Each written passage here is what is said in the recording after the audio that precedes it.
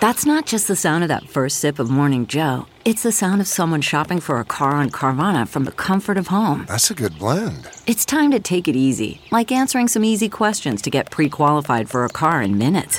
Talk about starting the morning right. Just like customizing your terms so your car fits your budget.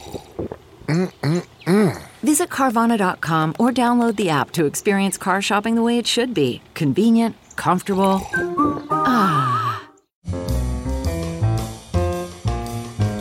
This is Merriam-Webster's Word of the Day for Monday, March 9th. Brought to you by the new Merriam-Webster's Advanced Learners English Dictionary, designed for students and teachers of English as a second language. Learn more at learnersdictionary.com. The word of the day for March 9th is Pooh-Bah, spelled as two words hyphenated Pooh-Bah. Pooh-Bah is a noun that means a person holding many public or private offices. It can also mean a person in high position or of great influence, as in this sentence.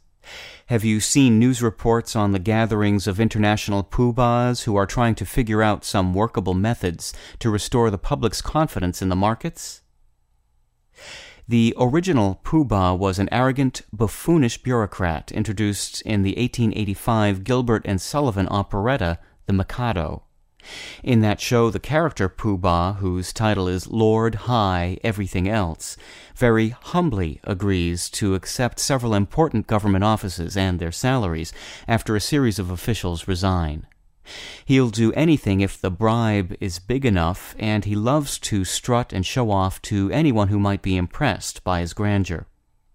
It didn't take English speakers long to adopt Pooh-Bah as a term for someone who holds either many offices or a high position, and the word still often carries a suggestion of pompousness.